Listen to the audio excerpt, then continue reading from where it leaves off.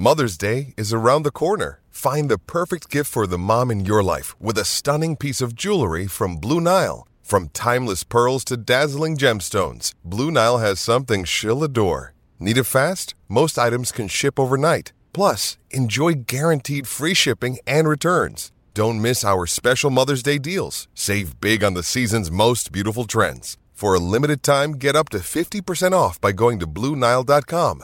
That's BlueNile.com.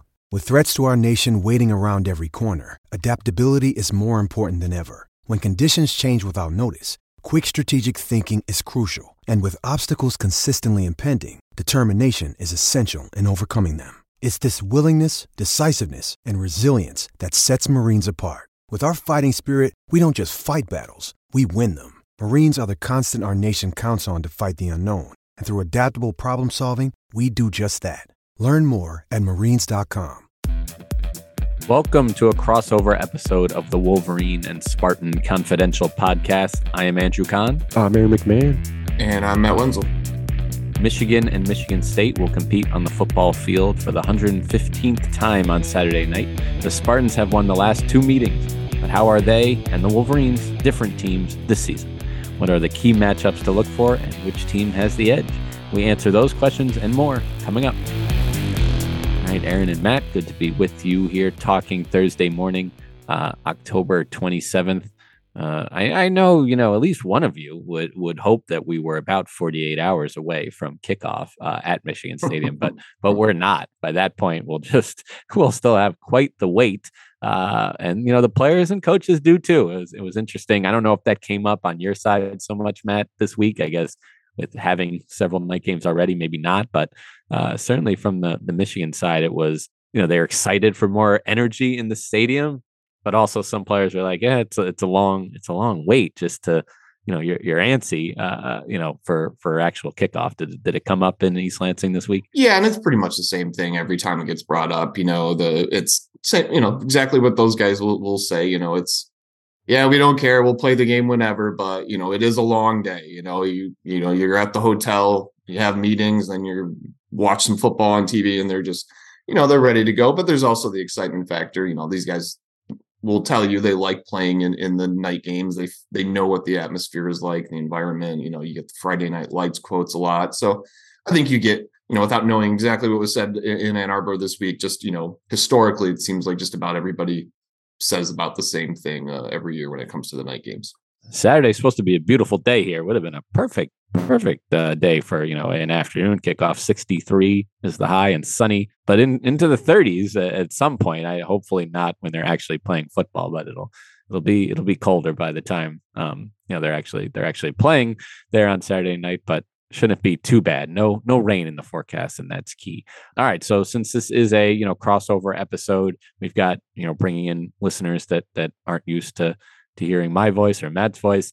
Let's kind of recap somewhat briefly where each team is at this season, compared to last. So we can start with you, Matt. Michigan State 7-0 going into the game with Michigan last year, won that game, of course, then had a couple setbacks, but in the end, won a impressive bowl game, had high expectations coming into this year, but it hasn't exactly happened for them. Why not?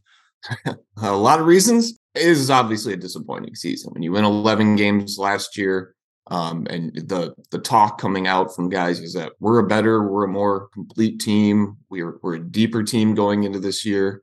Yeah, we lost Kenneth Walker. We lost Jalen Naylor, Fort Connor Hayward. They lost guys.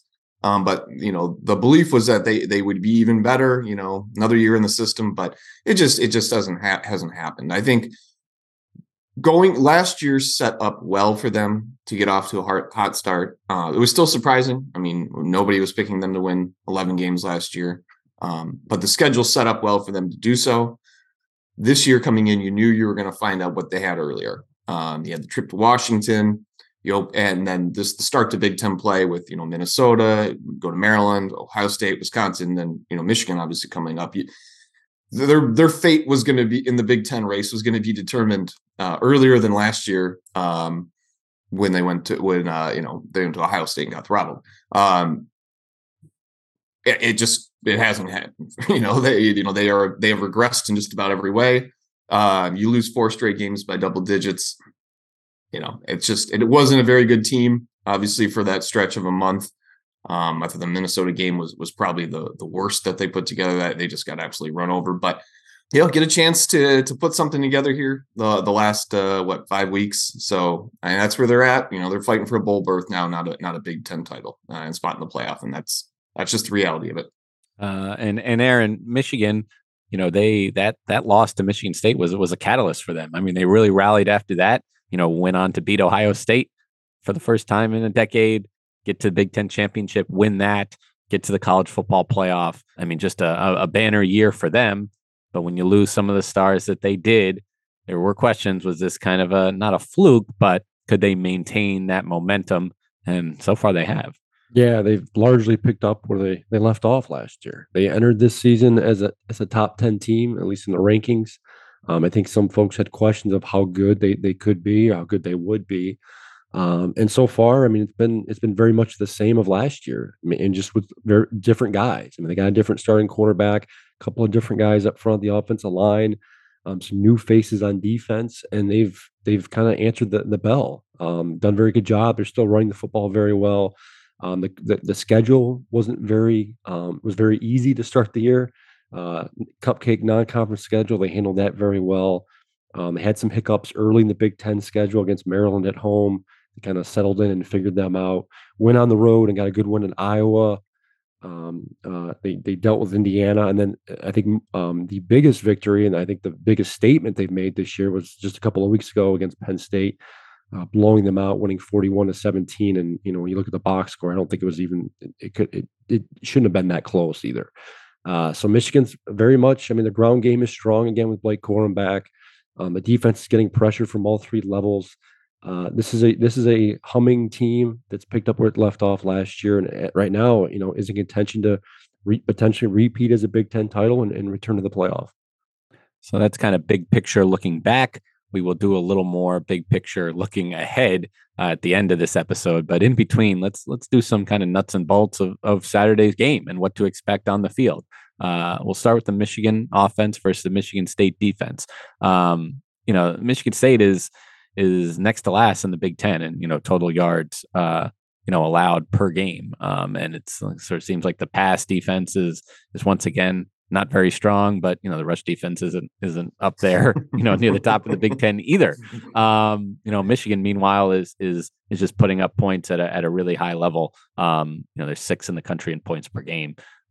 They mostly do it on the ground, but I think they can throw. They might even be better equipped to throw the ball than they were last year with a new quarterback.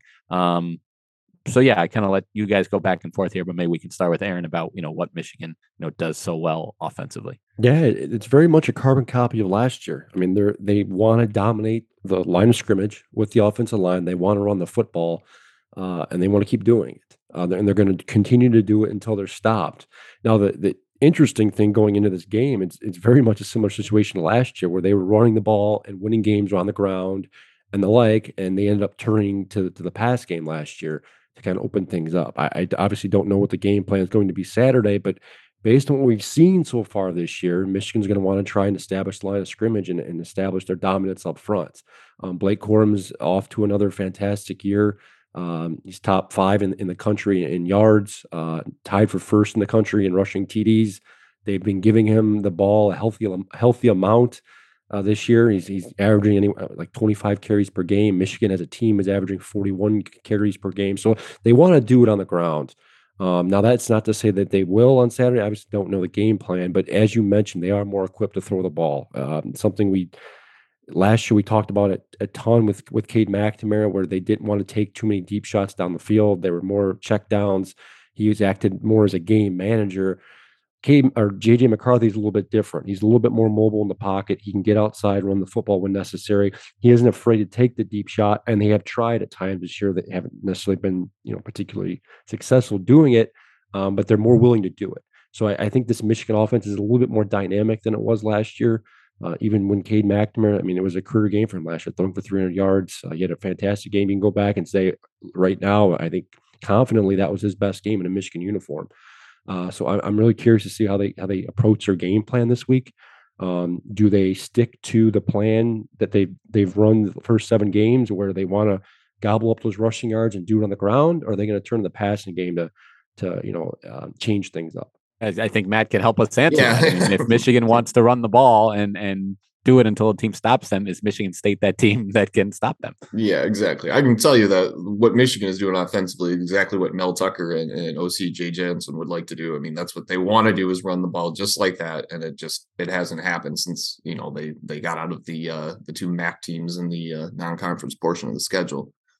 Defensively, stopping the run that's been this program's identity, their bread and butter since going back to D'Antonio's days, and they were still pretty good at it last year. I think they were 15th in the country or whatever.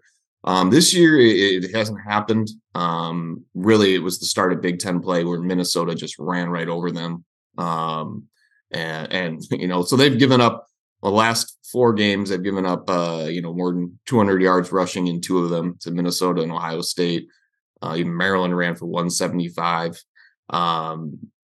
So it just hasn't been that good this year. They're 79th in the country in rushing defense. Part of that is, you can say injuries have played certainly a factor.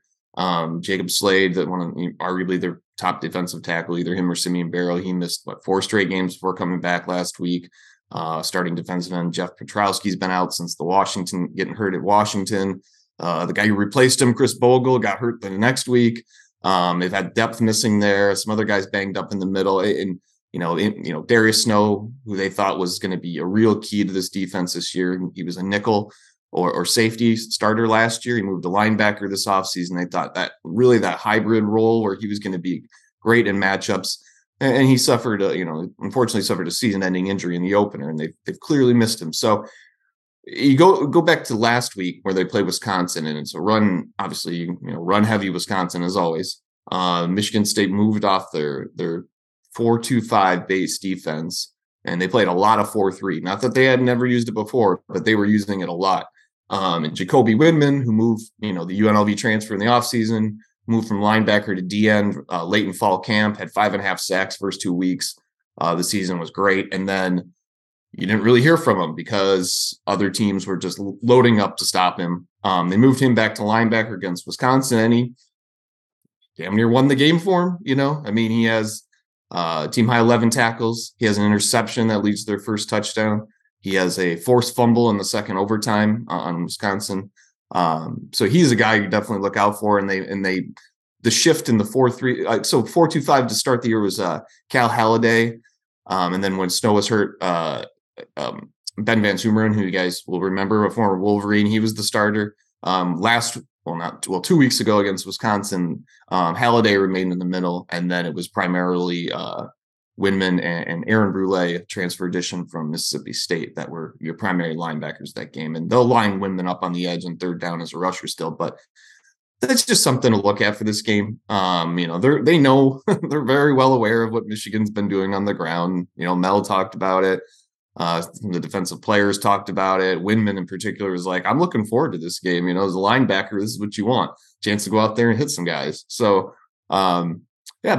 huge steps for them defensively. I mean, what Michigan ran for 418 yards against Penn State. I mean, just absolutely ridiculous numbers. So, you look at the comparison, Minnesota is a really good rushing team. Ohio State can do whatever they want, and those didn't fare too well for them. Wisconsin, pretty good running team, not in Michigan's level, but they were able to, I think, hold them to 3.9 yards per carry. So a little bit of positives to take from the win and the bye, but and they're getting healthier with Xavier Henderson and Jacob Slade were back that week, and that makes a huge difference. But Michigan will be the biggest challenge to date on the ground. It seems like an encouraging performance heading into this game to try to make Michigan be two-dimensional offensively. Now, from our side, we thought that was going to be the case against Penn State. Several of us predicting it'd be kind of a breakout game for J.J. McCarthy, maybe even have to use his legs more or, just throw more, given that Penn State's run defense numbers coming in. And that was not the case at all. They did not have to do that. And if you don't have to, why? But we'll see. We'll see if this game is different. Let's look at the other side. When Michigan State has the ball, there's 2 things that jump out to me. And the first is just what Michigan side has been saying. I don't think they mean it as disrespect, but so many of them have just said, well, that number 9 guy's not on the team anymore. Like, problem solved. I mean, it's not wrong. I've never really seen a running back single-handedly win a game the way he did in last year's game. Matt, has his absence really been the reason for the kind of the step back in performance from that side of the ball, or are there other issues? There are other issues, but I mean, that's the obvious one everybody's going to point to. I mean, you look at it, 7 games through the season right now, or through last season, Walker had 997 rushing yards and 9 touchdowns, I believe is the number. They don't even have that as a team right now. They clearly miss him. I mean, there's no getting around it. I mean, you don't have the Doak Walker winner and who should have been a Heisman finalist in your backfield. That's just, there's no getting around that. There's no replacing it. And they've talked about that. They know what's out there. They know the chatter. And the guys, I think, will take a little offense to that. But they'll also say that, Kenneth would be the first person to tell you it wasn't just me. And he would. Well, last year, I mean, that's all he talked about. Oh, it's just the offensive line's doing great and yada, yada, yada. He was a singular talent, and you see what he's doing in the NFL right now. Some of the similar things. But so offensively, yeah, they thought, Mel kind of went not that they thought he was going to get another Kenneth Walker in the portal, because you may never get that again, other than like you get a situation like, what's his name? The transfer to USC, the quarterback. Why am I blanking? Well, when Lincoln read it. Yeah, thank you. Stuff like that, some sort of weird move. But Kenneth being kind of a virtual unknown, not that he wasn't productive to do what he did. Anyways, Mel got 2 more transfers in the backfield. Jalen Berger from Wisconsin, Drew Broussard from Colorado, and thought, kind of a combo, and then mix in somebody. You got one of the returners. We can make up for the ground, the loss of Walker through multiple guys. Through 2 weeks, it looked good. Berger had a couple 100-yard games. Broussard flashed a little bit against lowly Akron. Since then, it just hasn't happened. They're averaging, 47 or whatever yards per game rushing since. It's just, they just have not been able to move the ball effectively on the ground. Don't know how else to really put that. It doesn't help when, especially in the losing streak, you're facing significant deficit early in these games. You can't really commit to trying to run the ball because, you're trying to play catch up. So there were some encouraging signs against Wisconsin. They still only rushed for 99 yards, I think, as a team, but they had a couple rushing scores. Berger still flashed at times, and Elijah Collins has been, former starter in 2019, looked like a breakout. He was a breakout year for him. He almost had 1,000 yards and just setbacks since then. But he has worked his way to take some carries away from Broussard and be a bigger part of the rotation. And then obviously, the absence of Kenneth Walker means defenses are not going to respect you running the ball like they did a year ago when Michigan State, what do they have, like 4 flea flicker touchdowns, just because the threat that he presented in the backfield, they don't have that this year. And that has made life harder on Peyton Thorne. He's seen different defenses, and he has not been consistent this year. He's struggled in some games, but again, that's another one where coming off the Wisconsin game, that was probably his best game of the season. Statistically, it didn't look ridiculously good, but he was efficient, threw for a couple touchdowns, no turnovers, and that's been a key because he's been, kind of interception prone. He's 11 touchdowns to 7 interceptions this season. His average number of yards thrown per game is down from a year ago. So, yeah, I think that's part of the Walker effect, and part of it just kind of Thorne maybe pressing a little bit, trying to do too much at times. But he does have some weapons out there. Jayden Reed's still one of the best receivers in the Big Ten. Obviously, Michigan fans remember him from last year. No Naylor. He's in the NFL, but Keon Coleman, a sophomore, also plays basketball. Very athletic kid, 6'4", 6'5". He is a very talented guy. Can go up and get the ball. Trey Mosley's very solid receiver, kind of underrated. And then they have some other guys, Daniel Barker, tight end transfer from Illinois, Malik Carr, tight end. Those are guys to look for offensively, but their offensive line has struggled. The running game has struggled. And when you are a team that wants to be able to establish the run, that you're committed to doing that, and you haven't been able to do that, you're going to have problems. Aaron, what's been the key to Michigan's defense kind of not missing a beat despite losing, some stars from last year?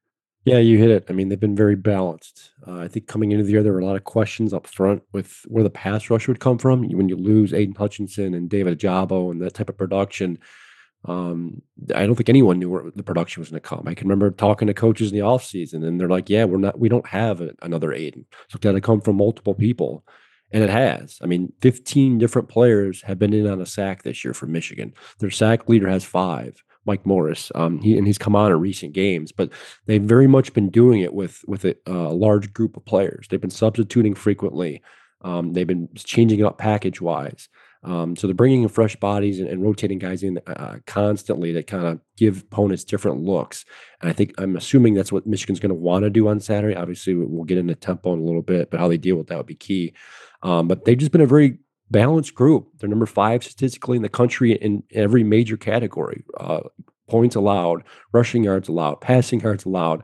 So they're really not doing it in one way. It's been a group effort here. They've got some experience in the secondary. Yes, they lost Daxton Hill at safety and Brad Hawkins, some experienced guys have been around a while, but they brought in a couple of corners who Michigan State fans might remember from a couple of years ago in 2020 when they torched Michigan secondary. Well, these corners are largely the same guys, and they're very much improved. Jamon Green has kind of developed himself into a top tier cornerback. To the point where opponents have largely ignored him in the last couple of weeks, throwing the ball to his side. So I'm really curious to see how Michigan State's passing game deals with that. But DJ Turner has been a guy who's steadily improved in recent years.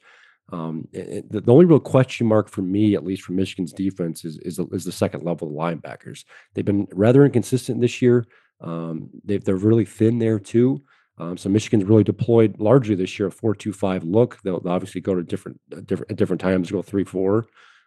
But they've really hedged their bets, so to speak, on a 5-man secondary. Mike Sanders still is an interesting name, a former receiver for Michigan who's made the change over to defense. He's turned into a starter caliber player. They like what they've had.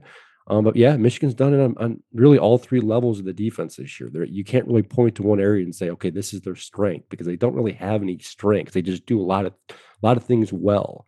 Jim Harbaugh talked this week about their emphasis in getting to the football and getting rallying 7, 8, 9 guys to football at all times, because they don't have a lot of guys that can necessarily win one-on-one matchups, and they've had to rely on a bunch of guys. And it goes back to my original point where you expect to see a lot of guys rotated in and out. They like to substitute often, and that's kind of how they've been so successful so far. Yeah, of course, you can't do that if the other team is tempo and no huddle and stuff like that, which is so funny to me. This isn't like a new concept of football, and yet we're several questions, rightfully so, this week on Michigan side, where how they deal with it. And I guess that's really because of how last year's game went, right? I mean, for both of you, I'm not really remembering. Has Michigan really struggled with it much this year, or do you expect Michigan State to deploy that on Saturday? Yeah, they haven't had to deal with it a lot this year. That's the thing. And that was, I think, what caught them off guard so much last year. They hadn't really faced much tempo going into that Michigan State game. So I don't think I'm sure they prepared for it, but to prepare for it in practice is one thing, and to do it and execute it in the game is a totally different beast. So I think they're better prepared, but that's the thing with this Michigan defense. And it goes back to last year when Mike McDonald came in and kind of installed this new, a little bit more complicated defense where they had different packages for different situations, and they've got different looks for different things. So it requires constant substituting and constant changing. Whereas a few years back when Don Brown was here, everyone, you criticized him and the system he had and everything else, but they're very consistent. They largely play with the same guys. It was a lot of one-on-ones, and they kind of knew their assignments, and there wasn't a ton of change. But because I think one of the reasons why Michigan was so successful last year defensively is because there was so much variety. And with that, sometimes when you go up against an offense you're not familiar facing or at a different speed, you have trouble adjusting, and they did last year. Indiana posed some of that this year. Michigan, it took them a little bit time. I'd say a large part of the first half to adjust, and they did. But yeah, I mean, it remains a thing. I don't know how much tempo Michigan State's pushing this year. Obviously, Matt can answer that better than I can. But that remains, I think, maybe the one sticking point here on Saturday. Yeah, I remember last year. What was it? I think it was Walker's first touchdown or second. I think it was when they had the 4th and 1 and that little tricky play. They went over the top to Naylor, and Michigan subbing guys, and they just come right up to the line. And they might have had 13 guys on the field and weren't set, and Walker just runs in. It just looks sloppy. And there were a couple times, if I remember right, they just caught him off guard. Peyton Thorne was asked about that this week, and if I remember right, it was like a 2-part question. It's been a long week, so you have to forgive me, but I'm pretty sure his answer was in 2020 they went into the game with a plan to attack up top, even though Peyton wasn't the starting quarterback, it was Rocky. And then last year it was kind of just in game, taking advantage of it. I'm sure that's something Jay Johnson saw going into the game and been like, oh, they like to take their time substituting guys. Well, we'll make them, we're going to bring it up to the line quickly and force them to, we're either going to get them off guard or force them to adjust. But this season they have tried to do that at times. And it's something that can be successful at times. The problem is, again, you go back to an offense that is not moving the ball nearly as effectively as last year. You don't have Walker in the backfield. How effective can you be in hurry up when you don't get first downs? If your defense, in some of these games, their defense has been on the field for 12, 15 play drives or whatever. You get the ball and you're going 3 and out. You really want to do that in 30 seconds? Or do you want to at least take a minute and a half off the clock while you're at, it's when you don't have that run threat like Walker and that just makes everything more difficult. And when your offense isn't as effective moving the ball, the tempo thing, how effective can that really be? At times sometimes that's when Thorne looks his best, you can use that short passing game to simulate the run game. But again, they just haven't been extremely effective doing it. So we'll see this weekend whether they can, get a little bit going in that direction. And again, if can't say, I've been paying a great deal of attention to Michigan's substitution pattern under a new DC, but if it is similar, then, that could be a thing on Saturday. But again, different situation for MSU. Kind of get into a prediction here as we start to wrap up. But first, I just kind of want to say what's at stake for in this game. I mean, it's always huge. I mean, they're playing for a trophy. It's the Michigan side at least calls it the state championship. Obviously just a huge rivalry. But it's different than last year because both teams are not in the top 10. Both teams are not undefeated. Michigan State is struggling. So Matt, I mean, is this a way to kind of almost be a season saver, kind of regardless of what happened before and maybe even what happens, as early as next week at Illinois? You beat Michigan. It can't be a terrible year. Is that fair to say? Yeah, I think that's pretty fair to say. I mean, especially from a fan perspective, those people, like, you already know the season's a disappointment. I think there were people checking out weeks ago. But if they were to somehow, some way pull off another one of those improbable wins, yeah, I mean, the fans will that'll be in their ear for the next 300 and however many days it is. What is it? The 21st next year they play. So, and Mel, first coach to start 2-0 against Michigan in program history. So yeah, that's there. And no matter what happens the rest of the year, they would be able to say, well, at least we beat Michigan. Now, what's really at stake moving ahead is like I mentioned earlier, this is a team fighting for a bowl game. Yeah. You know the math, minus trying to sneak in at 5-7 with the high APR score. You've got to get to 6 wins, and that doesn't look great right now for them. They've got 5 games left. 3 are on the road against ranked teams in Michigan, Illinois, and Penn State. They'll obviously be underdogs in all of those games. And then you get Rutgers and Indiana at home. Those clearly look like your most winnable games. So the outlook is, you got to win those 2 games at home and steal one on the road. This looks like the toughest one to try and do so, but that's just the reality of what they're facing the last month and change. And Aaron, we already know, I mean, what's going on with Michigan when you're in the, Big Ten title hunt and a playoff hunt. You can't really afford any slip ups. Granted, much like last year, they could lose this game, run the table, beat Ohio State, win the Big Ten championship. You're still Big Ten champs. And you're still probably going to the playoffs. So from that perspective, it's not a huge deal. But again, just given that, okay, Michigan State has won 2 in a row in this rivalry, 3 out of 5, 6 out of the last 9, and 10 out of the last 14, which takes us all the way back to since Lloyd Carr's retirement. Now that's Michigan's record, against Michigan State is not good, losing 10 of 14. So Jim Harbaugh is 3-4 against Michigan State. This is a way to even it and kind of maybe get back on top in this rivalry. So I guess, Aaron, do you think that will happen, or is there a chance, for Michigan to slip up in this game again? Yeah, that's a good question. You hit on all the great points. I mean, overarching long term is they obviously need this win to keep momentum going and to keep their record unblemished and stay in the top 5 and everything else. I'm hoping to get in the Big Ten and the college football playoff. But yeah, I think maybe more so than anything, it's the bragging rights thing, right? Like you said, Jim Harbaugh's 3-4. He said this week, and he wasn't lying. He was frank about it. I really want to win this game. I mean, he has a losing record against the Spartans. There's been some close contested games there. When the season began, Jim laid out the goals for Michigan this year, and goal number 1 was to beat Michigan State, and then obviously beat Ohio State and win the Big Ten championship. So I think everything's still on the line there. I think they realize the magnitude of this. They obviously are coming off back-to-back losses that really stung. This seems like a dedicated, focused group. And hearing the players talk the last couple of weeks, they're not looking past this game. You maybe could have made the argument years past that they were overlooking this game. I don't think that's the case this year. They seem really dialed in, and I think the phrase thrown around this week by almost everyone is laser focused. And I truly believe that seems to be the case to me. So I'm expecting Michigan to come out and kind of systematically just beat Michigan State. I think they're going to try and start at the ground. I think they're going to obviously try and score first. That's been their kind of MO all season long. Get on the scoreboard first and then dictate the pace of play. They were able to do that last year, and it obviously didn't work. It kind of fell apart on them. But as Matt has detailed, this Michigan State offense just isn't nearly as powerful as it was last year. They don't have that one strength that they can kind of lean on. So I think Michigan, by and large, I think they have the more talented players. I do think they're motivated, maybe more so than previous years. And then, they're coming off, they know what's at stake. I mean, obviously the rivalry is a big thing, but you've got Ohio State looming in another month.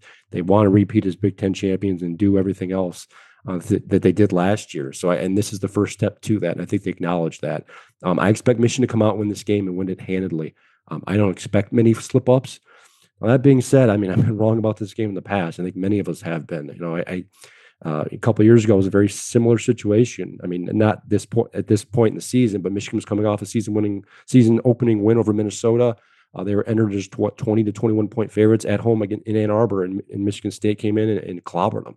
I'm not expecting that on Saturday, although I guess it wouldn't shock me if Michigan State pull off an upset. But I'm expecting a Michigan win, and I think I expect them to coast. I don't think they're going to cover the spread, but I think they end up winning this by 3 scores. Matt, I even feel like we're on around the horn or something. I'm looking at the clock here, so I'm putting you on the clock. But I guess, do you think Michigan State showed enough against Wisconsin 2 weeks ago, and maybe get in the bye to get some guys back healthy, can ride some sort of momentum and pull off an upset, or does too much need to go right in them for this game that it's almost not, you don't see it happening? Well, first going back to, some of those years where you thought it was going to go one way and it didn't. Aaron, You want to take a guess what you and I picked as the scores in 2020? I probably picked Michigan to win by several scores, just like this week. You had it 42-14. I had it 41-17. So I'm throwing out everything from 2020. Those are always fun to go back and look at.